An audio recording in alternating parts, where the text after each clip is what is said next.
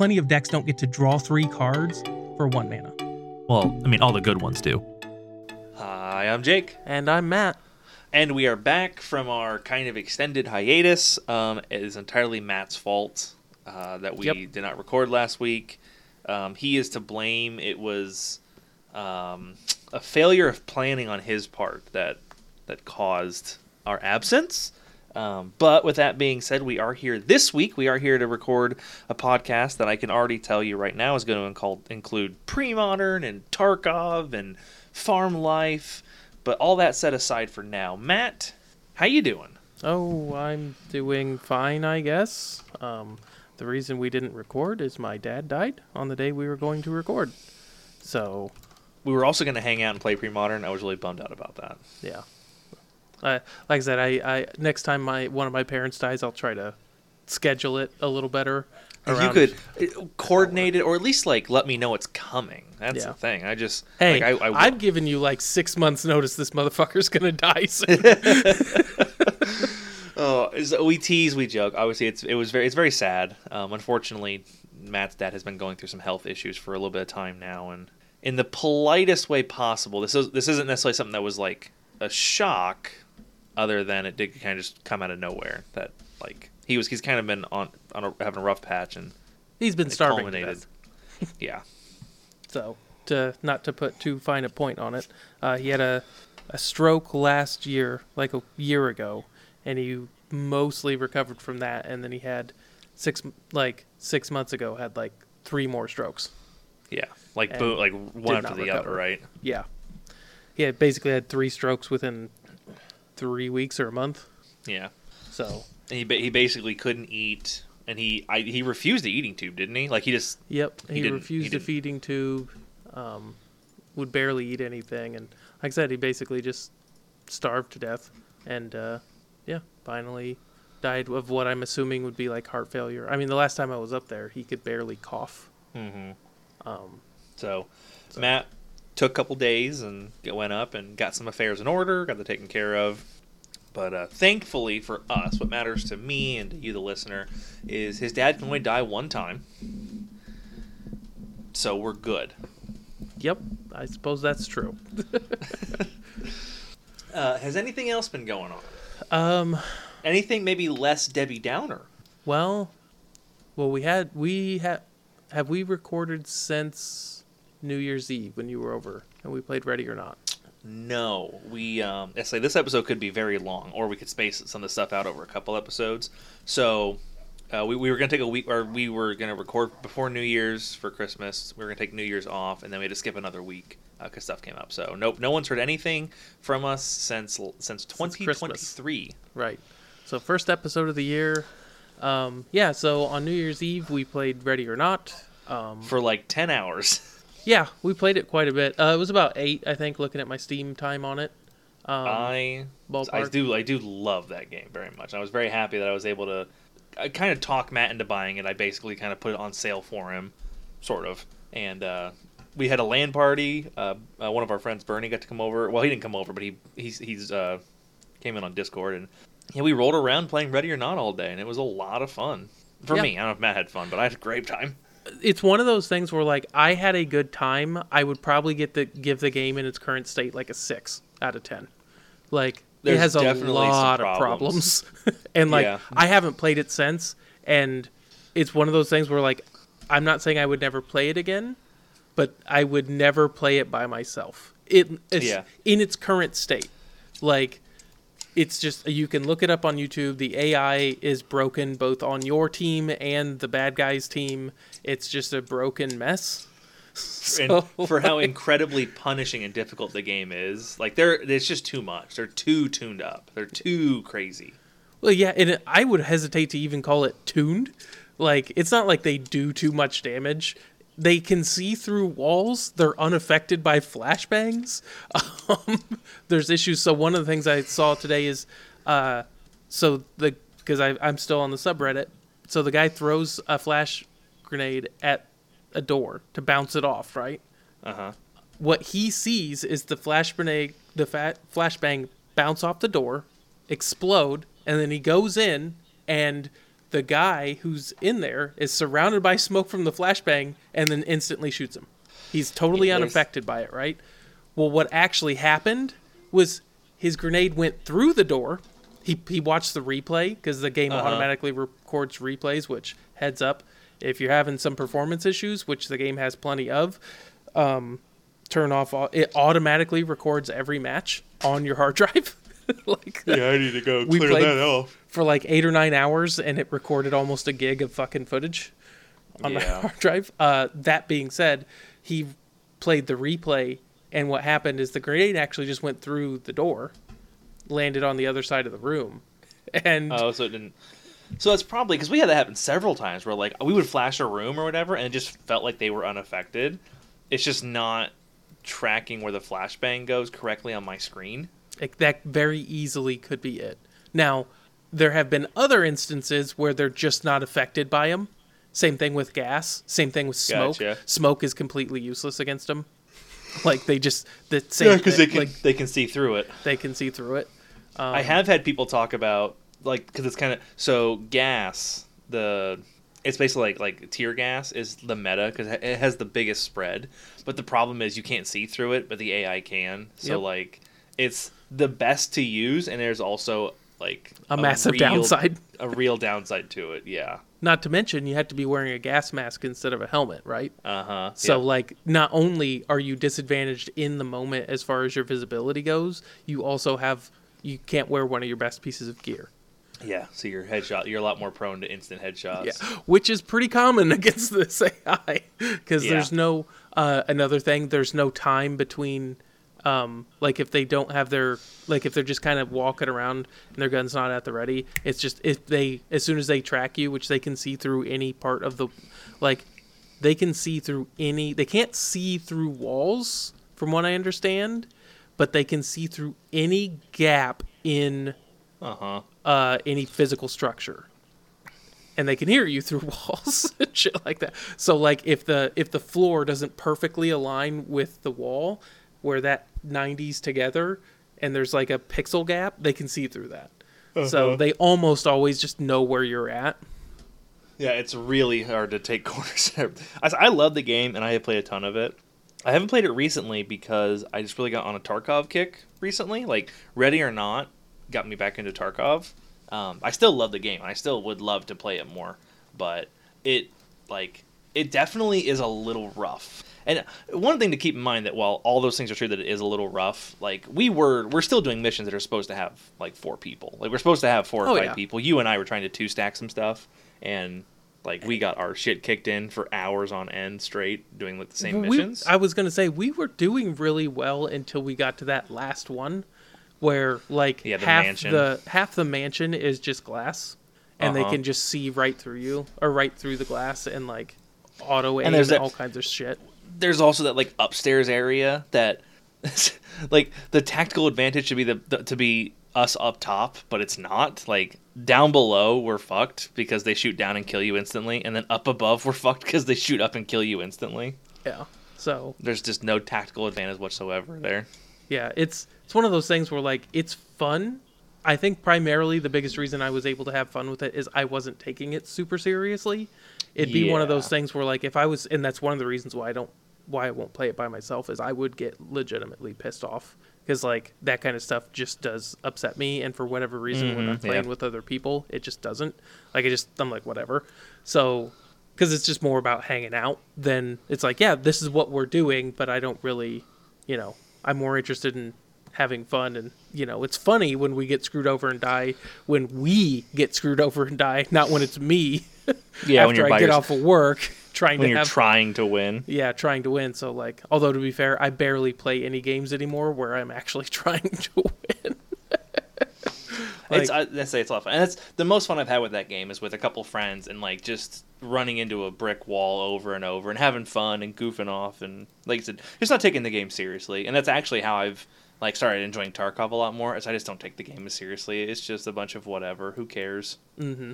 Yeah, that experience is a lot like raiding in an MMO, where you're just like, well, we've got 15 people or 25 people or however many people, right? And none of us have ever done this content before. And it's quite hard. So you're like, okay, run in, die. Who fucked up this time? Let's find all the ways to die. Yep. Well, and the thing is, like, you can, with something like that, say you're doing like a raid and you've got 10 people. Like a 10-person raid in WoW, typically speaking, has 2 healers. If one of them just stands in the wrong spot for like 5 seconds, your raid wipes. Like, it's just like, one guy fucked up for 5 seconds, so we lose. Start over. Yep. It's just like, all right. Which is kind of how Ready or Not's gone, where like we're doing fine, and then one of us fucks up for a couple seconds, and it's like, oh fuck, we died. So, I guess we do this again. Yeah. So, yeah, we did that. I have currently 15 pre-modern decks put together. Oh my god, that was so much fun! I had so much fun playing pre-modern. Yeah. So, I'm still working on more, but I'm kind of running out of cards. I cannot wait to go back and play more pre-modern. We hung out for a couple hours. I basically had it was a Saturday, so Sarah was working and I had to work. I work every other weekend now.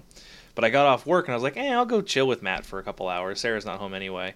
And we just played pre-modern for like 3 or 4 hours, and I played Stasis a bunch, and I was like, let's play something different. And then I ended up playing Stiflenaut a bunch and drew every single Stifle effect and no Dreadnoughts. And then I think I played something else before Madness, but I know I played Madness, and that was really cool, and I did get to use Survival of the Fittest and have a lot of fun with that. Yeah, it's a fun card. It's a pretty cool card. And to be perfectly honest, it doesn't even feel broken. It feels like appropriately strong for pre-modern. Like, because it's not even, it's for sure not even the best thing you can do. I'm going to get like, what's the Madness creature? Blazing. Yeah, you're getting Basking Rootwalla. Basking Rootwalla. Yeah, the new ones. I think Blazing Rootwalla. Yeah, that's. Yeah, I'm getting Basking Rootwalla. Yeah. So whoop-de-doo. Yeah, like I said, the fun part about it was that nothing. I shouldn't say nothing, but like a card resolving or sticking doesn't just end the game. It's not just over. Well, yeah, even like if you're playing Stasis. It's just like, well, you can resolve your stasis and get it, but like you had to kill me, right? Like your deck did its thing. It's got me locked down, but I can prepare for it, and you still have to kill me. I don't really appreciate that. Stasis is the deck I want to play the most, and I thought about buying, and I really do. It's really fun to play, and I like it a lot. And the 2 decks I got to play Stasis against are probably unwinnable matches, so that was really cool. Paired Stasis against Elves, which Elves just untaps its shit at will anyway, so missing the untap step is kind of rough for it, but whatever. It slows it down, but it doesn't stop it, that's for sure. And against some stupid Reanimator deck Matt built that runs fairy... it's Putrid Imp. Yeah, a discard outlet. So, like, the whole point of the deck is I have to kill you with this stupid Black Vice, and Matt's like, oh, well, I have 7 cards, I'll just discard 3 cards. Okay, you can go. Yep. Oh, no. Those 3 cards that I discarded, yeah, they're definitely fatties I'm gonna reanimate. Oh my gosh. Even if it's not, it's just like, I'm gonna pitch these and not take damage. Yep. Well, I had plenty of times where I look at my hand and I'll be like, well, I've got a couple counter spells. Like, the odds that he gets a reanimation spell through are pretty low. But it doesn't fucking matter. I can't kill him. It's impossible. Yep. The only outs I had were to Chain of Vapor the imp and then counter on the way back down. And I'm assuming you have 4 imps. Yep, for sure. So like, it's not unwinnable, but it's rough. We played the Elves match like twice because I don't know what matches are unwinnable or not. I don't know what so we're just kind of playing stuff and throwing it up. And we played Elves a few times, and I was like, pretty sure I can't win this. I'm going to try a different deck. And Matt was like, me too. I brewed up this really cool Reanimator deck. I don't think anybody's playing it. And we played that once, and I was like, yep, pretty sure I can't beat this one either, Matt. Dude, that fucking hand. I had the perfect 9. That was all. No, you didn't. No. You had a good 7, and then studied into That's a what I mean. 9. I had like a good 7, and then the top 2 cards were exactly what I needed it was turn...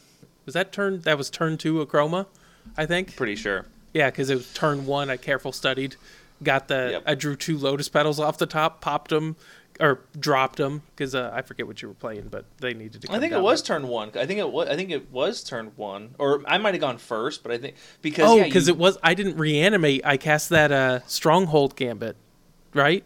No, you reanimate. You care about stuff, but you had Lotus Petal, and I think Dark Writ. Yeah, it was Lotus Petal, Dark Writ, Unmasked. Don't forget, you also had an Unmasked. Yep. And then you exhumed. Yep, which no one fucking plays in pre-modern. And then hit me like 4 times with a chroma.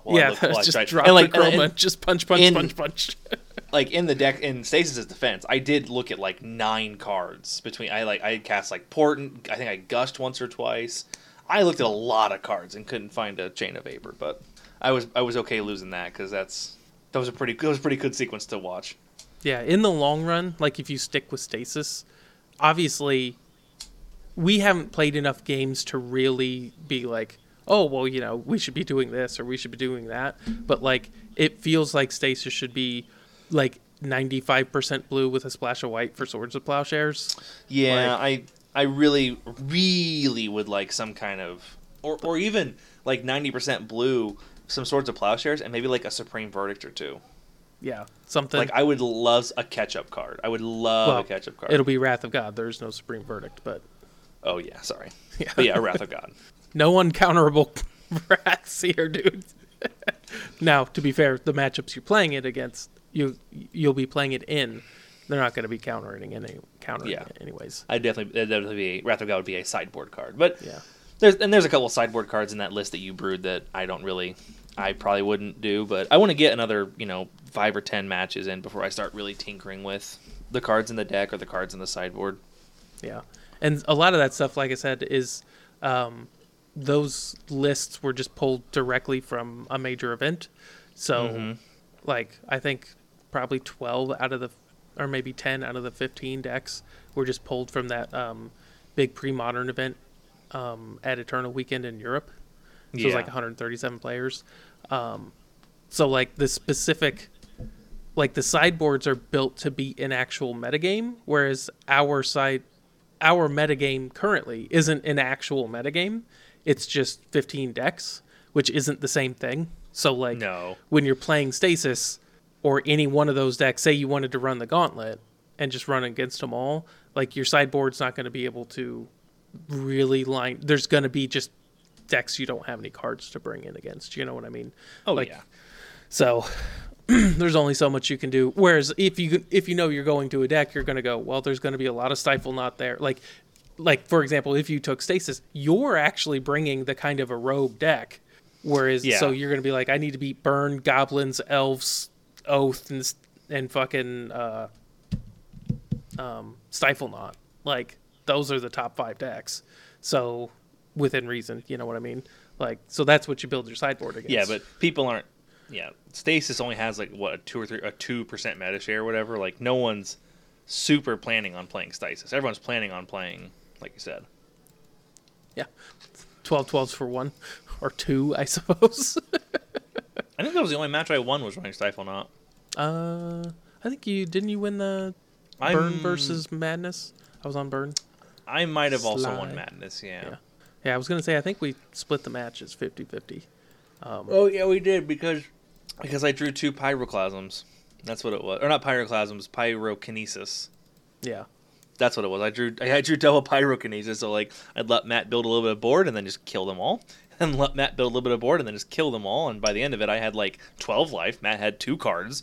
And I was like, well, good luck drawing Lightning Bolt 4 turns in a row. Yeah. The funny thing is, we only touched like 5 or 6 decks. Not much. I really want to play. So like the Reanimator thing I enjoyed, and I really wanted to play that. I am really excited to play the Cephalid Breakfast Sutured Ghoul list that I kind of pieced together as well. It's like 95% a brew, and I tweaked it a tiny bit. But yeah, that's like Sutured Ghoul is like one of my favorite cards from back in the day. So we'll have to. My plan is hopefully we can hang out again this weekend. I wouldn't mind getting to it this weekend. Maybe recording the next episode, if we'll see how we feel. But also just playing some pre-modern because I freaking love playing pre-modern. It's a lot of fun. It is. It's a lot of fun. It's a really fun way to play Magic, and it's very nice knowing that stuff's not really changing. I don't like there's a new set coming out, and I don't really have to worry about it. I don't care what new cards are being printed. I don't care what new sets coming out because pre-modern is pre-modern. Yeah. The thing that I love about it the most, and they're like these two things are related, but like I'm looking at this list, and while the lists, the deck lists aren't the exact same, almost every single one of these lists someone played in our play group through middle school and high school. Yeah, the strategy. Yeah, the strategy. So like Brian loved Goblins and Burn. Obviously, those two are highly related, and Enchantress. Like I'm sitting there watching Enchantress be played on my lunch today at work, and I'm just like, yeah, that's his deck. It's a better tuned version of it, but that's his fucking deck. Because obviously at the time we're sitting there at like 8th or 9th grade, he can't afford, every single card, but he's got a lot of them. Well, if you were like me, but like I just didn't buy cards. I seriously didn't know you could buy cards. It didn't even occur to me that. Well, back then you couldn't. Well, yeah. You could go to card shops. When I was in high school, you probably could, but it didn't even occur to me that people would buy cards. I just thought like people open packs, and then you built cards or traded, and those are the decks, and that's just how you got a deck. Yeah, and so like he played that. I played a ton of Elves, Blue Green Madness, Mono Black Control. Ryan played all kinds of shit. Like he bounced around a ton, but like one of the tournaments I went to, he played like effectively the rack, that kind of shit. Mm-hmm. Derek played Fluctuator, and one of the things that's banned.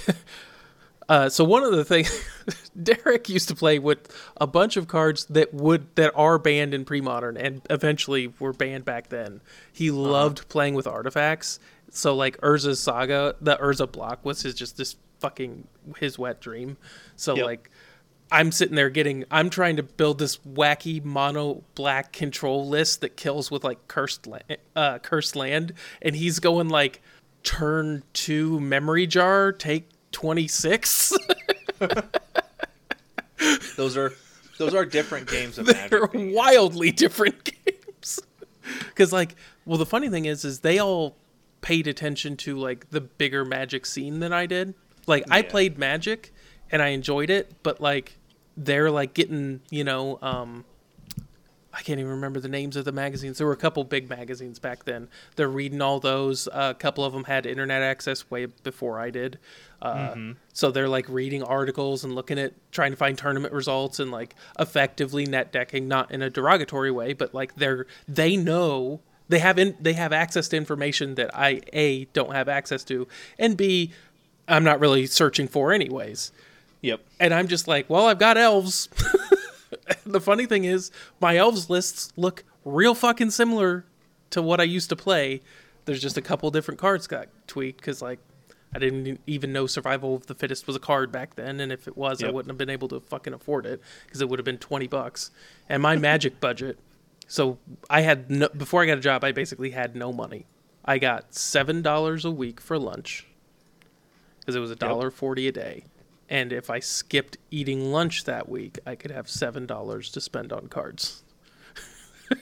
That's how I played Magic. That's how you started your addiction to Magic. Yep. Well, I started with primarily Derek's cards. Yes. But yeah, that's how I would spend my money, is I'd just skip eating lunch and buy cards with it. But yeah, it's just like, it's one of the things like I'm looking forward to just playing these decks again because I think there's some parts of Magic's history that I think that pre-modern misses out on, and I wouldn't want to add them, but like the first Ravnica era is also fantastic. So like, I'm not going to say that like, anything newer than fucking Onslaught is garbage. That's just not true. But like, there are other eras, but this one's really fucking good. And B, what I'm hoping that you'll see is like, this is why I'm so pissed off about how current Magic is. Because like, this is what I grew up playing and it fucking kicks ass. And then I like go to MTG Goldfish and I'm looking at the fucking spoilers for this fucking Ravnica murder set thing. And the first thing I see is like, these cards are ugly as shit. Like the showcases, like every card looks hideous. It's Clue. I didn't even looked. I saw because they started spoiling them today, I think. Yeah, it's just fucking just dumb. And I'm just like, this, like, we're just not playing the same game. And I'm perfectly okay with that. And to 100%, it's one of the things that, like, I was real close to, like, getting on the Heritage bandwagon.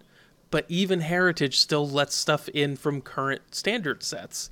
And it's just like, it's not, I think, fundamentally, the biggest issues I have are all the supplemental products, but the like overarching issue is current Magic design I just can't stand, even if it goes through standard.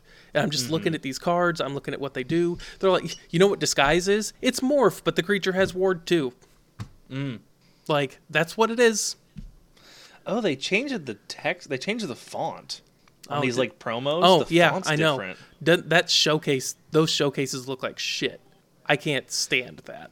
Yeah, I don't like that they changed they changed the font on them. That's not a good idea. This is just my instinctual like gut reaction, but those showcases and the cards in this set are some of the ugliest fucking cards I've seen since like the Amonkhet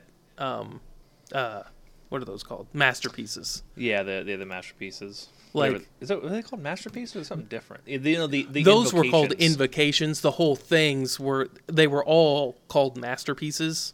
Yeah, the invocations were they're memorable for how rough they were.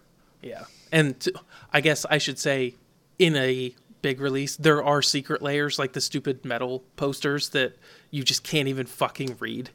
Yeah, I don't like those either. I'm not a big fan of that. They're just fucking. They look like shit, and they're completely illegible. So like, what's the point? Yeah, but it's. Yeah, I was. Those were the first cards I saw where it's just like that doesn't even look like a Magic card anymore. Nothing about it looks like Magic. Yeah, so I was just. Pre-modern is the perfect mix of like getting to still play Magic, not having to worry about the new stuff or the new card design or new card art. Yep. So I was sitting in the shower having one of those shower thoughts, and I was like, basically I came up with this metaphor, and it's just not super groundbreaking or anything. I was like, just started thinking of like formats as like literal pools, like a swimming pool. I'm just like, everyone, because we got a lot of pushback because we're always like, at least me, I'm always like really, I don't necessarily have a positive outlook on a lot of the new stuff, right? Mm-hmm. And it's just like, well, I have this pool called Legacy, and WotC keeps shitting in it. And the only arguments I see or hear are, well, it's their format, they're allowed to shit in it. And that's not an argument for why you should shit in the pool, right? That's an argument for why you're allowed to shit in the pool, but it's not a pro-shit argument. In fact, all you're really doing is admitting the fact that they're shitting in it, but that I shouldn't say anything because it's, quote, their pool. Yeah, and it's just like... it's okay if they do that, Matt. Right. It's okay if they shit in their pool. And to be fair, that's true. It's not like I'm sitting here going, oh, we should, blah, blah, blah. I'm just going to go, well, I'm not going to swim in your pool anymore, right? Because you keep shitting in it. I'm going to stop going to the public pool. I'm going to go to a pool called Pre-Modern, where occasionally a turd may pop up and we scoop it out. For example, like banned land tax a few months ago before we even started, because it was, and this is not a new combo or anything, obviously, but it's land tax and scroll rack combined to make Ancestral Recall every turn for very little deck commitment. Like, it's pretty easy to get that going. But they scoop that turd out, and then the format keeps chugging on, and no one's allowed to shit in the pool because there's a fence around it. Yep. So I don't have to worry about Judith, Carnage Connoisseur, coming in doing something stupid. What's this stuff on the bottom? What's the Clue edition? Are those legal cards? Are those tournament legal? Because they're like, that's where like Lead Pipe is and Undercover. They have a really weird set symbol. I mean, it's just a C, I guess, but it looks weird. And then they like, I was looking through the cards, and there's this whole, they had like the triangle hollow stamp, but those are legal now, aren't they? Triangular hollow stamps, dude. Not legal, but they're legal. I have no idea. Yeah, I don't either. Mastermind Plum, that's awesome. Yep. I don't have to care about any of that stuff. It's not relevant to me. Yeah. The only reason I brought it up is I keep checking. I don't think they ever will. But whenever we pop on here, I check the legacy metagame to see if there's anything worth talking about.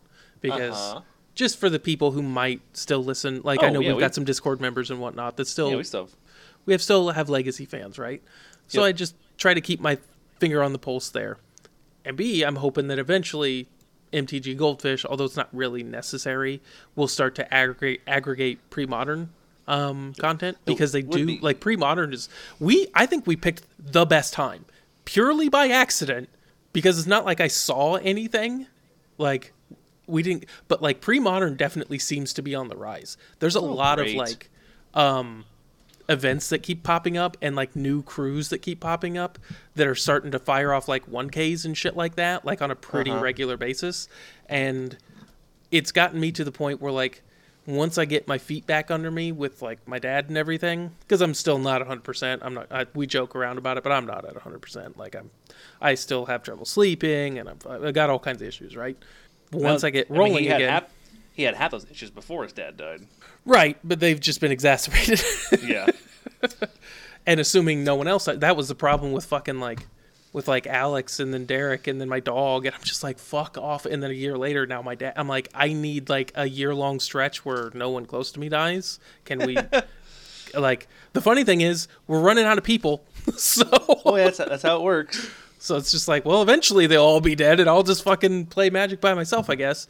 But what I would like to do is try to do something like what you primarily did and I tagged along with Pioneer with pre-modern, and start see hosting an event. See if between Sage's Shop or Tier 1, whichever one, see if there's an existing like crowd there and try to get something going, because like there's been some like flub games, but so far every single game of pre-modern I've watched, which I've watched a lot at this point. I mean, I told you it was like Monday, I think. I literally watched like YouTube for 5 hours. Yeah, at work. Rough day at work. Yeah, I was getting crushed, right? So that's what I've basically been doing at work when I've got downtime, is I just watch pre-modern, and like every single game I'm just completely in it. Like, and I just like, I finish a game and I'm like, I want to play that deck. Like I just watched fucking Enchantress versus Mulch.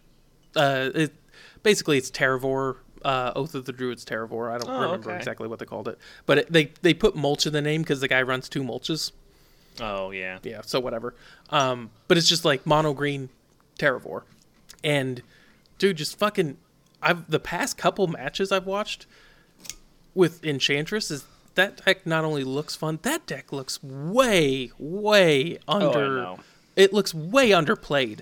Like that deck does some gnarly shit. Every time I see it played, it's like, hey, it's turn 3, and he's drawing 2 cards a turn. Right. And then like, and it's turn 4, and he plays Solitary Confinement, and now he just takes the next 3 turns off, and just is still going up on cards and is not being impacted by the board. And then someone killed his Solitary Confinement, I guess. And then he plays Elephant Grass, and then he plays Replenish, and like this game is done. Right. I did watch one guy. It might have even been the same matchup. It was Blue-Green Madness versus Enchantress. Did you watch that? Yes. Okay. So that guy, I don't want to talk shit about him, and I'm not going to mention him by name, but he flubbed both of those games. He's got 1 Reverent Silence in his deck. It will resolve. The Enchantress player has no permission at all, right?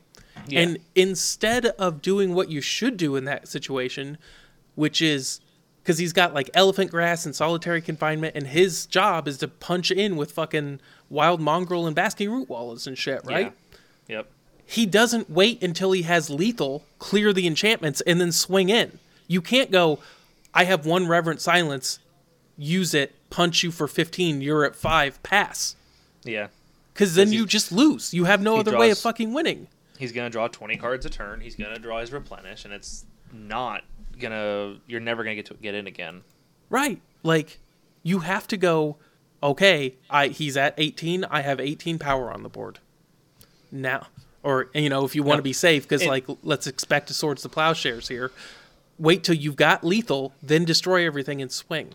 There was one game where, I mean, like, and there's just no winning, but, like, he was, like, clearly waiting to do an Alpha Strike, and then his opponent went Parallax Wave, Seal of Cleansing. Yeah, and that one sucks. Like, whew, that's rough. Because he had, like, 2 worms and, like, a wild mongrel and 2 root wallas, and the guy was like, yeah, why don't you exile all that shit, and then it's gone forever. Yeah, and I still have my Parallax Wave. Parallax Wave and Tide are all, like, they're, I don't want to say everywhere, because I don't have know enough about the metagame to say that, but like they're played quite a bit because like you can run them even without Opalescence. You just run something like Seal of Cleansing or like there's bug lists that run like Bug Control where they run Parallax Tide, the one that hits lands, and then Chain of Vapor, and just go 1, 2, 3, 4, pop the last one or bounce it, whatever. I think it's like 1, 2, 3, 4. While those are all in the stack, bounce it. They're just gone forever. Then you just replay Parallax Tide. And it's just like... Yeah, it's that card's insane. Yeah. Yeah, that deck looks really, really powerful. It looks like a lot of fun to play. Yeah, Enchantress seems really underplayed. So, and it's very similar. Like, the funny thing is I've had EDH decks that are really similar to a lot of these decks as well. I have an EDH Enchantress deck, and quite frankly, it kicks fucking ass. Like, it's a really good deck. It's not like CEDH, obviously, because, like, that's just a whole other thing. But as far as, like, regular, not trying to combo off on turn 2 decks, it's good. Yeah, it's very, very strong. Because, like, Enchantress is a very, very strong game plan. Yeah. Well, and the thing is like, you have to specifically have, like, nuke all enchantments, because one or 2 disenchants isn't going to cut it. Nope. Like, Disenchant's a fantastic card. Disenchant and Naturalize see play in, like, every deck that has fucking green or white. They almost all have between 3 and 5, because there's other versions of them, disenchant effects, right? Yeah. And, like, those still, that's not enough against Enchantress. It just isn't. Like, Jesus Christ. So to sidetrack a little bit, because I was scrolling through Facebook looking at some stuff, some Magic stuff.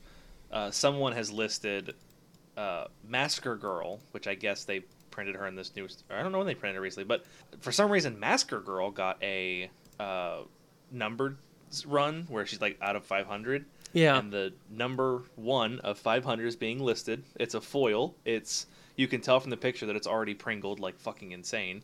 Yep. Would you like to guess how much the number 1 of 500 Massacre Girl, which the card isn't even that good, is going for? Probably $500 or more. You're hilarious. 2,250 for a 50-cent card. Yeah. Well, I think it was be first fair, printed in War of the Spark. When was it is first that printed? are you talking about the original Massacre Girl? The one that just, like, everything gets -1/-1? Yeah, and then, well, it's 3 black for a 4/4 with Menace, and then, yeah, when it ETBs, other creatures get -1/-1, and then when a creature dies this turn, each creature gets -1/-1 again, so he should keep stacking them. Like, it's an okay card. It costs 50 cents. It's a bulk rare, and the number 1 of 500 is being listed for $2,200. I'd be curious if that actually, like, who the fuck cares about Massacre Girl? I know, man. Like, that's crazy. That like, is so crazy to me. That kind of stuff's stupid anyways, but, like, so here's something that it kind of touches on something I wanted to bring up. For the first time in forever, I actually can't buy a version of a card I want. And this, so, like, original printing Grim Lavamancer. Now, I'm sure there's other sites. I guess I technically didn't check Star City Games. Cool Stuff Inc., TCG Player, and Card Kingdom don't have them. Really? They are sold out. You want to talk about a rare fucking card? From what's the first printing? Torment? Torment. There's 156 listings on TCG. I don't know what you're talking about, bud. It literally told me they didn't have any. Well, maybe TCG... Maybe it was fucked up this morning. TCG knows that you're a Cool Stuff Inc. fanboy and doesn't like you, but they know. Well, that's what I was... Dude, I'm telling you, I was real fucking confused this morning. Because, like, Cool Stuff and Card Kingdom were both out. And I was like, how the fuck is TCG out? It's a lightly played, it's a $4 card. Yeah, I'm looking... So I've got them now. So I basically... Because I wanted to get... It's not a big deal, and I'll get them eventually. But, like, normal, not foiled, near mint, because I don't buy, unless I have to, I don't buy anything but near mint cards. Yeah. In English. Yeah, they're $5. Uh-huh. Okay, that makes way more sense, because I'm like, Then what? unbuyable. Yeah. I was like, what the fuck is going on? I was so confused. I'm like, man, pre-modern must be fucking popping off. Sounds like a skill issue to me, I'm just saying. I think... Well, that's why I looked it up. It's like when you said that, like Grim Lavamancer's unbuyable, that makes that very copy little of sense. Yeah, didn't like there was, and that's the thing is I went through multiple times because like just to show that I'm not a fucking retard. Like I did that. I looked at all the other versions. I went in and I actually looked at, so there's a retro frame version of the newer art. I even found that one. Like I was looking. This wasn't just a casual glance. Oh, I overlooked it. Like. For whatever reason, their shit was fucked up. TCG was under the impression that nobody had any for sale. I guess. And I was like, how the hell does that? Because, like, there's a couple I noticed in my burn. I used them because they were the only options I had. But there was a couple. I've got that way back in the day. I mean, we're talking like 10 or 15 years ago. They printed some, like, all foil decks. They did, like, Elves vs. Goblins. They did a burn deck. They did a Reanimator deck, which you've probably seen, like that. Those foil exhumes I have, that's from those.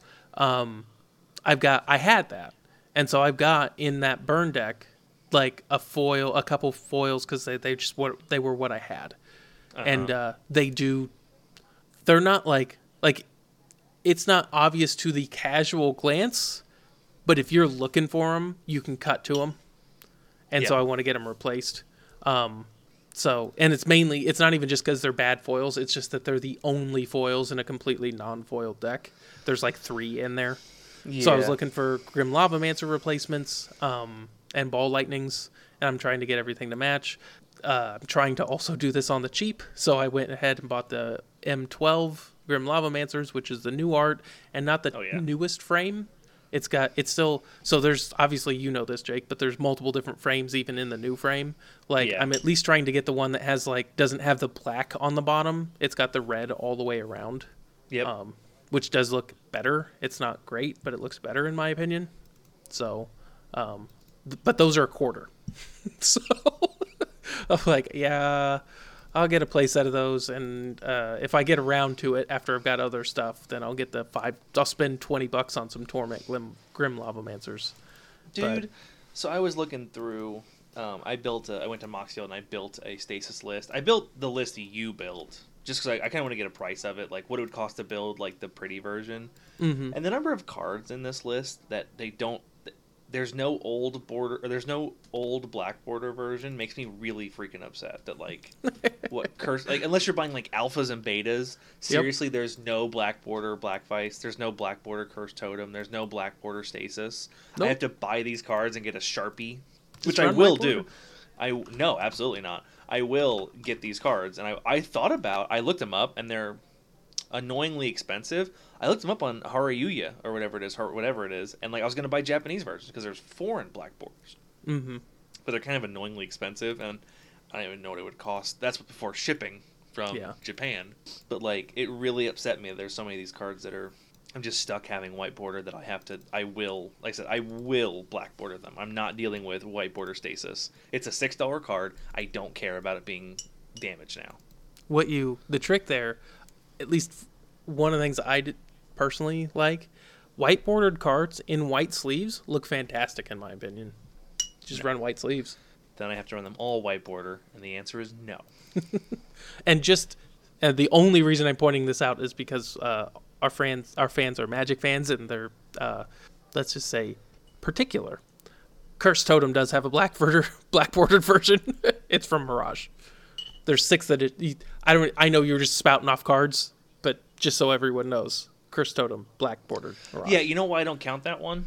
Well, it's 3 times as much. Because they're $24 a piece. Yeah, that's why I don't count that one. Well, that's because they're black bordered. Yeah, that doesn't count. You got to pay more for the pretty one. I can buy Stasis in black border too. It's just I have to spend, I don't know, $100? Yeah, but I mean a $20 card versus a $100 card there is a big difference there between Mirage and Beta. I could get these 30. I could get the 30th anniversary versions. Those are Black Border. If you want to spend that much money on proxies. I know they're so expensive too. It's stupid. Like, I do not fucking get it, dude. Yeah, I mean, beta stasis is only $430, Jake. What's the problem? And I only need 4 of them. Or I could get a unlimited or revised, whatever this is, and a Sharpie. I'd go with 5th edition. The text is cleaner. I'll probably get whatever's cheapest. When I get one from for my deck, I'll just get whichever one's probably the cheapest and go from there. Well, the revised, at least market price wise on TCG, the revised is actually the most expensive, which is 3rd edition. 4th and 5th are about the same. They're within 50 cents of each other. Apiece. And then 5th, and then 5th edition looks, in my opinion, the text is just better. It's got 2 sentences as opposed to one long paragraph that So, like Mana Short's one of those too. Like Mana Short, I don't think it. I mean, to be particular, I don't think it exists in old art. Other than 7th edition, which is $120 and only available in foil. Yep. I don't. Which that card probably looks fucking gorgeous. Oh, I bet it's great, but it's $120. Yep. Which is the cost of the deck. There's a couple foreign Black Border versions, and that's it. Other than the white border. So, yeah, the deck, the way I want to build it, is going to be about $200. Which what'll probably happen is I'll probably build the cheap version for $100 and then just slowly make upgrades over time. Yeah. But that's not going to happen until I kind of refine the list down and find what I like. Yeah. I've white bordered never, like, the individual cards never bothered me. It used to bother me a lot having them, like, I really don't like having a single white bordered card in like an EDH deck. That kind of thing. For whatever reason, I kind of like them. Like, I just spent like $10 on white bordered Ball Lightnings because, like, again, the other option is $20 a piece on ones from the dark, but like, it just, I don't know. It's part of it's just the nostalgia. Like, yeah, when we were playing in fucking middle school and high school, we were not out there buying alpha and beta Mana Shorts. I guarantee you that. Yeah. So, the fucked up thing is the 7th edition one. Like, I personally prefer the old art for Mana Short, the original one with the rose, with the petal falling off of it. I don't know which one I prefer or not. It's hard. Like, the action of the 7th edition is cooler. I don't know. The petal's very abstract. It's very much seeing that card, it feels like when did that get printed? 4th edition? Is that the first? Alpha. That's from Alpha? Mana Short's from Alpha. Yeah. That art so it is from Alpha. Yep. Yeah, it looks like an Alpha card, just like the art style where it's like this doesn't at face value doesn't make a ton of sense, but a lot of art in Alpha didn't because they bought art and they had to use it. It's flowers are relatively commonly used. Like when I look at that, I think of a Black Lotus. Like, it's not a literal Black Lotus. Is that the comparison you draw? That's what it evokes in my mind. Is like flowers, like you've got lotus, Black Lotus, lotus petal, like lotus bloom. Like, flowers are kind of relatively frequently used as a symbol for mana in Magic. I don't know. I think lotuses are. Are there any other flowers that get used as a mana source? Well, I mean, just because lotuses. I mean, there's 1,000 lotuses. That's a very well-established thing. But you've got the whole point of like lands in general. Like, it's a flower. To me, it's representative. Yeah, I mean, there's like, but it's representative of what mana comes from. Now, it's not something like with the 7th edition one. You're looking at that, and it's like, in that, mana is being depicted as a literal like energy source. Yeah, which is very straightforward, and probably a little more what the card is doing, because like Mana Short kind of like sucks the energy out of your opponent's lands. Well, it does, but if you look at it though, it's sucking the energy out of the actual person. The mana's never in the person. Well, no, but like oh my gosh, we're gonna get into this argument of no, but like we're talking about what the art represents. Yeah, and I think it's a weird stance to take. Was like, well, I guess I should say what I assume the idea of mana in a game is. I guess your lands produce mana, but it's the mana is you are using the mana. The mana is in you to. I guess I draw the comparison more to like a traditional. I shouldn't say traditional. This game first. A more modern mana system where you are expending a mana from your pool. That's in you. That's in you to cast spells. And that to me is the difference. Is within Magic, I associate like it's almost 1-to-1 to me with mana equals lands. Like mana comes from lands. It can come from other sources, but it's more like channeled through those other sources rather than coming from people. And that's one of the reasons why, like, it's one of the things that makes, like, for example, elves special, is elves can produce mana by themselves. Whereas, like, people can't. Humans can't, in general. Like, it takes a special ability to do that. And to be fair, planeswalkers can't. That's the whole point, is, like, planeswalkers draw mana from land and then channel it into spells. So, like, that's, like, again, it's just... fundamentally, I think it's just a different understanding of how we view it as like, where it's just like, I see mana short and I'm like, that makes perfect sense to me. Now I see the seventh edition one also evokes that. It just does it in a different way. You know what I mean? And to be fair to you, one of the things that definitely evokes a little better is it hits empties his or her mana pool better, in my opinion. Whereas like, I totally, like the mana short one makes sense to me that it taps all their lands. Like the old one makes sense that it's like stealing the mana from the land. The mana short one makes sense that it's taking it from their pool, because like you could definitely make the argument by the time it's in the mana pool that like that's basically you, like you're effectively, you know what I mean, it's in you. Yeah, it's in you, and that's definitely what the 7th edition one's doing. But I probably will buy the 4th. I mean, whenever I can, I buy the oldest version possible, unless the art is horrendous. And like, so for example, like 5th edition. So like you were saying, how you would buy like the stasis. You'd buy the new stasis versus the old stasis because the text box is cleaner. I actually, in a world where they're priced the same, I prefer the old, like the worst text box where it looks worse. It's formatted worse, and not because I want to like looks get older. people. It looks older. Yeah, it's like I think it harkens back to a more primitive time in Magic, and it's cool the lack of elegance that existed in, you know, phrasing cards. Yeah, the not that I don't know what stasis does, but I can't stand when my cards don't do what they say they do. And if there was like a legit errata to it that changed it, that would be one thing. And I don't like it when the wording is unclear. So, like, not that it's unclear in the older ones, but it's a little more jumbled. Whereas, like, if you look at the 5th edition one, the text and the format, like, so, like, I'm on the TCG page, and we've got the Secret Layer drop, which I'm assuming is the most recent printing. Probably. And then we've got the 5th edition, which is, whatever.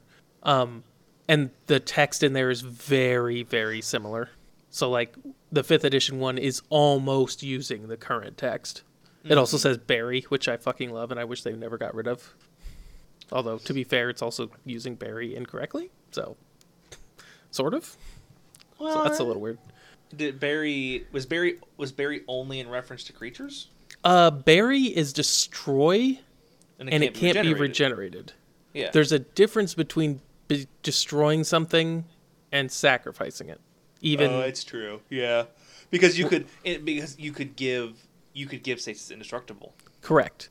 There's effects that like won't allow you to sacrifice things, stuff like that. But yeah, the biggest one would obviously be stasis is indestructible, and if I don't have to pay. Yeah, now I don't have to pay, whereas that's why you sacrifice it. So it is a technically different thing. And then so if you look back at the 4th edition one, it's during your upkeep, pay blue or destroy it. Yeah. The one before that, or unlimited, so 2 sets before that, pay it or it's destroyed. What's Alpha? What did Alpha say? Is Alpha Barry? No, Alpha's Barry was destroyed. Yeah, Alpha's destroyed. But again, it's destroyed, but it could in theory be regenerated. But there's times where like they say stuff like this card is discarded. But so all we have to do, but it's discarded from play. We have to give We have to make Stasis a creature. That's pretty easy, Opalescence. And then we have to give it something that allows me to regenerate it. There's a card called, if I remember correctly, it's just called Regenerate or Regeneration. There you go. Yeah, just Regeneration. Except $2,000 enchantment. And now it's Sacrifice, isn't it? It's Sacrifice. That's the current text. Yeah. So. But yeah, I'll probably I try and get the oldest I can that's affordable, and I do like it when I like the old kind of clunky text. Mm-hmm. I bought the when they came out with the couple Planeswalkers that they took like 3 fairy and they made him an old plane as if he were formatted from if he was printed in Mirage. Yeah. I have those Teferis and I love them. I think it's funny and hilarious how laughably gross it is trying to read what this card does. Yep. Biggest thing with me is, unless I play a deck a lot, I want to be able to look down and read my card and know exactly what it does. Which is why I'd never buy cards in a different language either. I definitely won't go into because I mean there are people who do it, and you're allowed to do whatever you want, but they'll run their deck in Japanese because it gives you a strategic advantage, and it does. Because there are people who will look at a card and they will think they know what a card does, and they'll be wrong. Something as simple as moving a colon can entirely change the way a card plays. Yep. I did see a Reddit post one day where a dude had to call a judge for Oracle text on his own card because he was playing mystical. Oh, what's the one blue? Cryptic Command. Cryptic Command. He was running Cryptic Command, but he had the borderless Cryptic Command, and he couldn't remember the wording on it, so he had to get an Oracle text on his own card. I bet you he probably remembered the most. Now, if I'm just guessing, I didn't watch it or whatever, but the order that they're in there actually does matter because it resolves in that order. It resolves in order. So he's probably like, "What order are they in?" Yep, that's very funny. It's a very hey judge, what does my card do? Right, because I know I can tap all creatures an opponent controls. I know I can draw a card. I know I can counter a spell, and I know I can bounce a permanent. Something like that, yeah. And it's like the most common thing is just dismiss, just counter spell and draw a card. Yep. But it's just like the order these resolve in really matters. It can. So yeah, I thought it was funny. But yeah, I built the deck the way I would like it, and then I had the deck built on Moxfield, and as we tinker with it, I'll change it on here. But I'll probably start if I keep playing it and I keep feeling like I really enjoy it, I'll probably start buying these cards. Yep. I'm looking forward to getting a run of Stasis. I'm looking forward to getting a run Stasis. It is fun. It is fun just playing Stasis. Be like, island go, just your turn. Can we just? Because that's how I feel. Like I get into control mirrors on Arena or on MTGO, and we just don't play Magic for the first 5 turns, and it's perfect. And the only thing that's better than that is when I'm getting to not play Magic, and you're being forced to not play Magic. Because the problem with the control mirror is we're both happy to be doing it, but in this, I'm enjoying not playing Magic. I'm just getting my land drops and getting a bunch of cards in my hand, whereas my opponent is like, boy, I wish I could fucking play this wild mongrel, but need to draw another land. Yeah, when your cards read, draw 2 cards for the paltry cost of untapping 2 islands. Yeah, Gush is pretty good. So good. So much fun. So yeah, I'm looking forward to this weekend doing that. I'm looking forward to coming and playing some more pre-modern and maybe recording. We'll see. Yeah. The only other thing I want to talk about this week on our episode, unless there's something that you want to talk about, is I'm sure everyone that listens, because they only listen because they give a shit about us, is interested in what my new job is like. Because I kind of left everyone on a cliffhanger that things weren't working out at our old job, and I had gotten a new job working on a farm, and I was really excited about it, and so what's going on? So, I've never worked on a dairy farm. It's all the jobs that we do are pretty simple. There's basically 3 positions. There's front milker, there's back milker, and there's feeder. And I mostly do feeding, and it's actually pretty nice. Feeding is very simple. All the jobs are very simple, but it's very straightforward. You work alone a lot, which I kind of like working alone. But I put some headphones in and just kind of do my thing, and it's all operating machinery. It's just being an equipment operator, because I'm feeding. So we have a mixer that we mix all of our own food, and so we put corn silage and maybe soybean hulls and some alfalfa silage, and which for anyone who doesn't know, silage is just a fermented feed. So they take like corn stalks or hay or alfalfa, and they ferment it, which is like it. I mean, I'm assuming people know what fermenting is, but basically you let it kind of pseudo rot, but in a oxygen starved environment, so it's not like molding and rotting. There's bacteria in there and whatnot, breaking it down and yada yada. For perspective, it smells very sour. The feed smells very sour, but the cows love it. It's great. It's very healthy for them. But the is mixture that because we have, they can't digest it as well from the get-go? I assume it is to help make it more digestible. Yeah. I'm not sure, but I assume. Because cows obviously can survive on grass, but I'm guessing this breaks the plant fibers down a little bit more and allows them to digest it a little more readily. But couldn't tell you. So it's not a huge operation by any means, but for perspective, the mixer we have can handle 12,000 pounds of feed and mixing it, and the first group I usually run through about 9 or 10,000 pounds. The second group is usually 11 or 12,000 pounds, and then the remaining groups are pretty small. The remaining groups are usually only 3 or 4,000 pounds each. But over the course of a morning, I'll feed 20,000 pounds of food out, and so it's in a bobcat or a skid loader, scooping it into the thing, mixing it up with the tractor, and then driving around delivering it. It's very simple. It's very easy.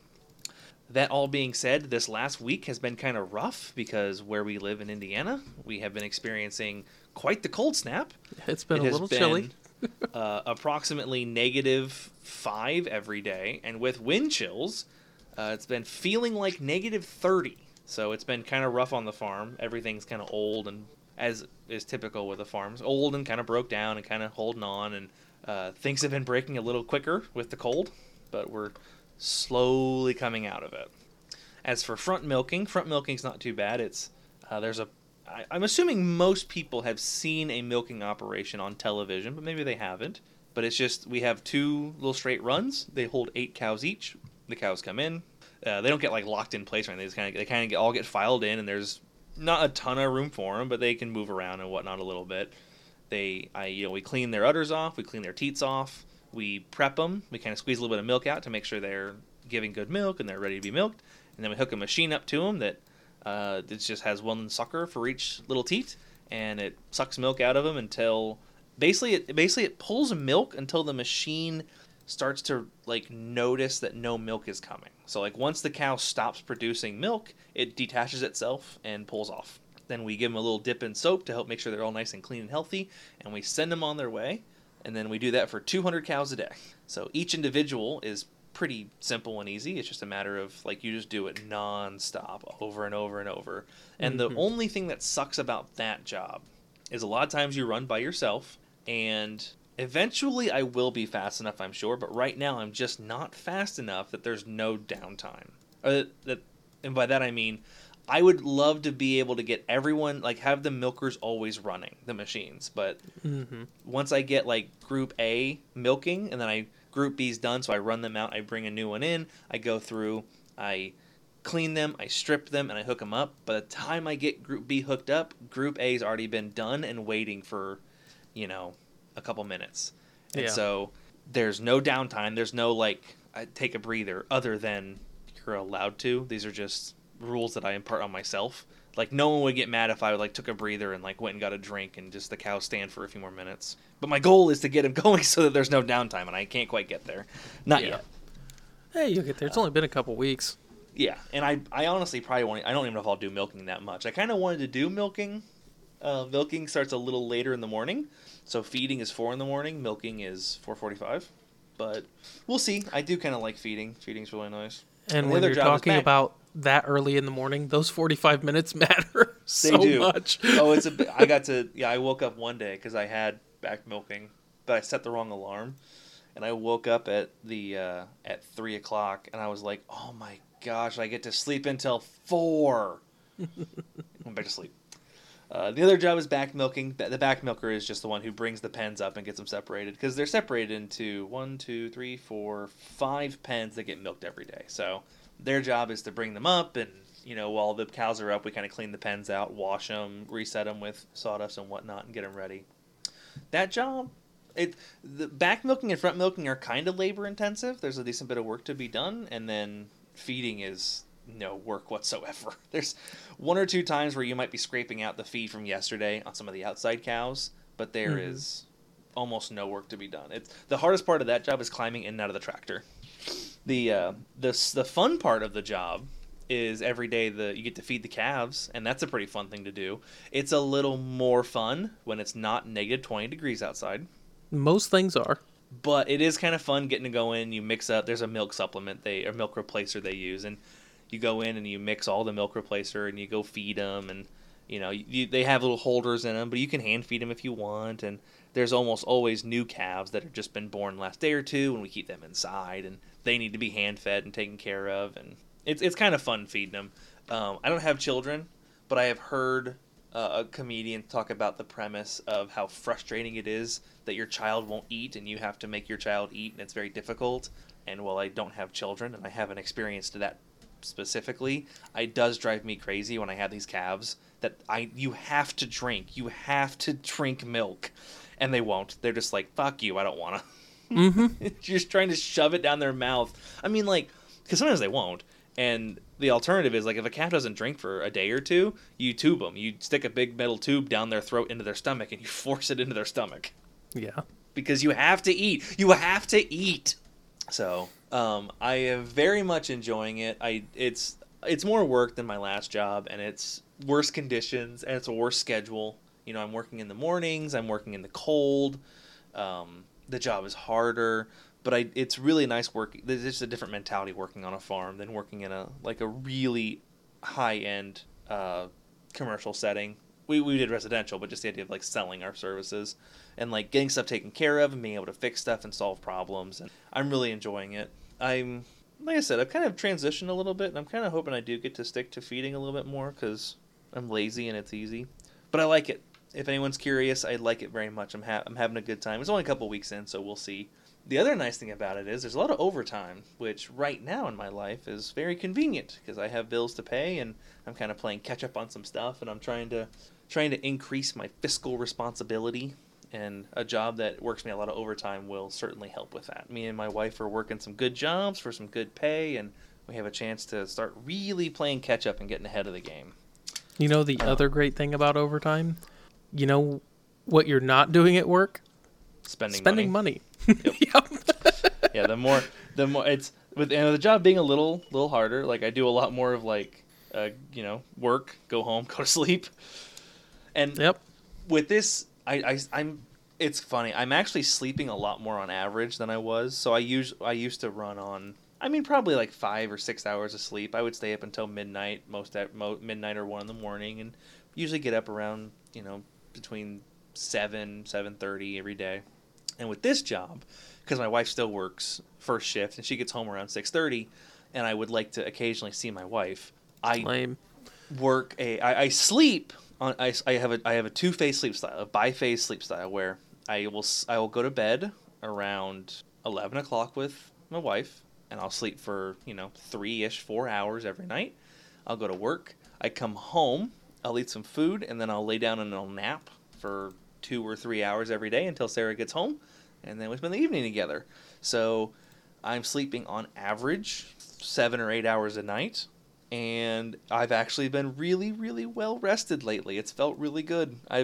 It's been easier to get up for work. I've been feeling like in better mood, and it's a better mood. Sleep is important, and I have been neglecting it for a while, and this job is helping me get back into it's a somewhat inconvenient sleep pattern, but it works well for the current situation, and it does get me more hours of sleep. Yeah, if you're sleeping, the trick is like one of the things I hate is when you get woken up in the middle of like a cycle and you just feel worse. Like that is, you just wake up and you feel like shit. So there's still a very real groggy phase for about 30 minutes to an hour after my nap, and so like every day now I'm just kind of groggy and shitty for like 30 minutes to an hour. Mm-hmm. And like that is a definite downside to the sleep patterns. Like when Sarah gets home and wakes me up because it's time to get up, and like I'm just kind of half awake and not really feeling it for the first 30-40 minutes. But once that passes, then it's good. And I'm really hoping, because I've only been doing it for a few weeks and it's been really inconsistent, because I still work. Like I had to work an evening shift this week. It's kind of all over the place. I'm hoping with consistency that grogginess will go away, but we'll see. Yeah. But that's the TLDR. That's the 20 minutes or less on the new job, and if anything interesting comes up, I'll let you guys know for sure. Like for example, they hired me and another guy, and the other guy's having a bit of a hard time, which it sucks, but it makes me look a lot better. Yeah. And so it's working on a farm. Things break, and you're gonna break things. I've broken things. I will say that the things I broke, I don't think were particularly my fault. They were things that broke because of the cold, but I was the one who, broke them. But so tomorrow I am feeding, but I don't have to go into work at 4 a.m. because the other guy, who was there a little bit before me, he was basically filling in before he got like full-time hired. He put new tires on the mixer. Like he took them off. I think he took them to some store, got new tires put on, and put them back on. Mm-hmm. And apparently, when he put them back on, he didn't get them tight enough. And this guy has a bit of a reputation already for kind of rushing things, so we don't know exactly what happened. But obviously, that one of the tires, the lugs, sheared off, so the tire came off. So they were trying to, because there's several tires on this thing, so they were trying to limp it down to the shop to be able to put new lugs in it. And the other tire, or the other like I think there's duals or whatever, but they more broke. And it broke and it fell over onto the road and did a bunch of damage to the bottom of it. And so our mixer is out of commission for a couple days while they order parts from Canada. So we have to borrow. Yeah, it's not great. So there's a beef farm near us that we work with, and we can use their mixer. But first of all, they get priority. They get to use it first, and they don't get done until around noon. And whereas our mixer handles about 12,000 pounds, and I regularly fill it, theirs holds like 3,000 or 4,000 pounds. So it's way less efficient, and it's way less convenient, and we have to wait, and it's way older, and it's just way worse. And it's like, the guy's not gonna get fired because shit happens, whatever. But like I said, I'm one of those people who I like look at a situation and I go, well, at least the bar is relatively low right now, and it's easy to be a standout employee. Yeah, you didn't destroy one of the primary pieces of equipment. Yep. So and it's funny. I was talking to Sarah about it. I was telling her the story, and her first response, which is a valid response, was, "Why don't you guys have a second one? Because this is mission critical equipment. Like, yep. I mean, like I don't know what we have. In essence, we do have like a stationary mixer that we could like. I don't think it's been turned on in over a year. But if it works, you could mix things in it and then pour them on the ground, and you could try and scoop them up with a bucket and drive them around. It would be very difficult. This piece of machinery is critical to feeding the cows any kind of like balanced diet like they're supposed to have. Mm-hmm. And it's like, well, why don't you have a second one? Because she's right, you should. If you mission critical equipment, you should have a backup plan. The problem is this piece of equipment probably costs like $50,000-$60,000. Yep. Like it's hard to have backups of a $55,000-$60,000 piece of equipment. But this situation is a great example of like things do happen, things break, and we are just completely up a creek. Yeah. But what's That's important... the kind of stuff that gets you fired. There's two things that are important. One, I didn't do it. And two, it's pushing me to go into work at 8 a.m. tomorrow, which puts me on closer to a first shift schedule, which is what I want anyway. Right. Like, I would love to go work every day from like 8 to 4. So that's basically what I'm going to do tomorrow. I can tell you, it's pretty nice. Yeah. So that wraps up what I want to talk about. The new job. Matt, was there anything else you wanted to discuss this week? Nothing in particular.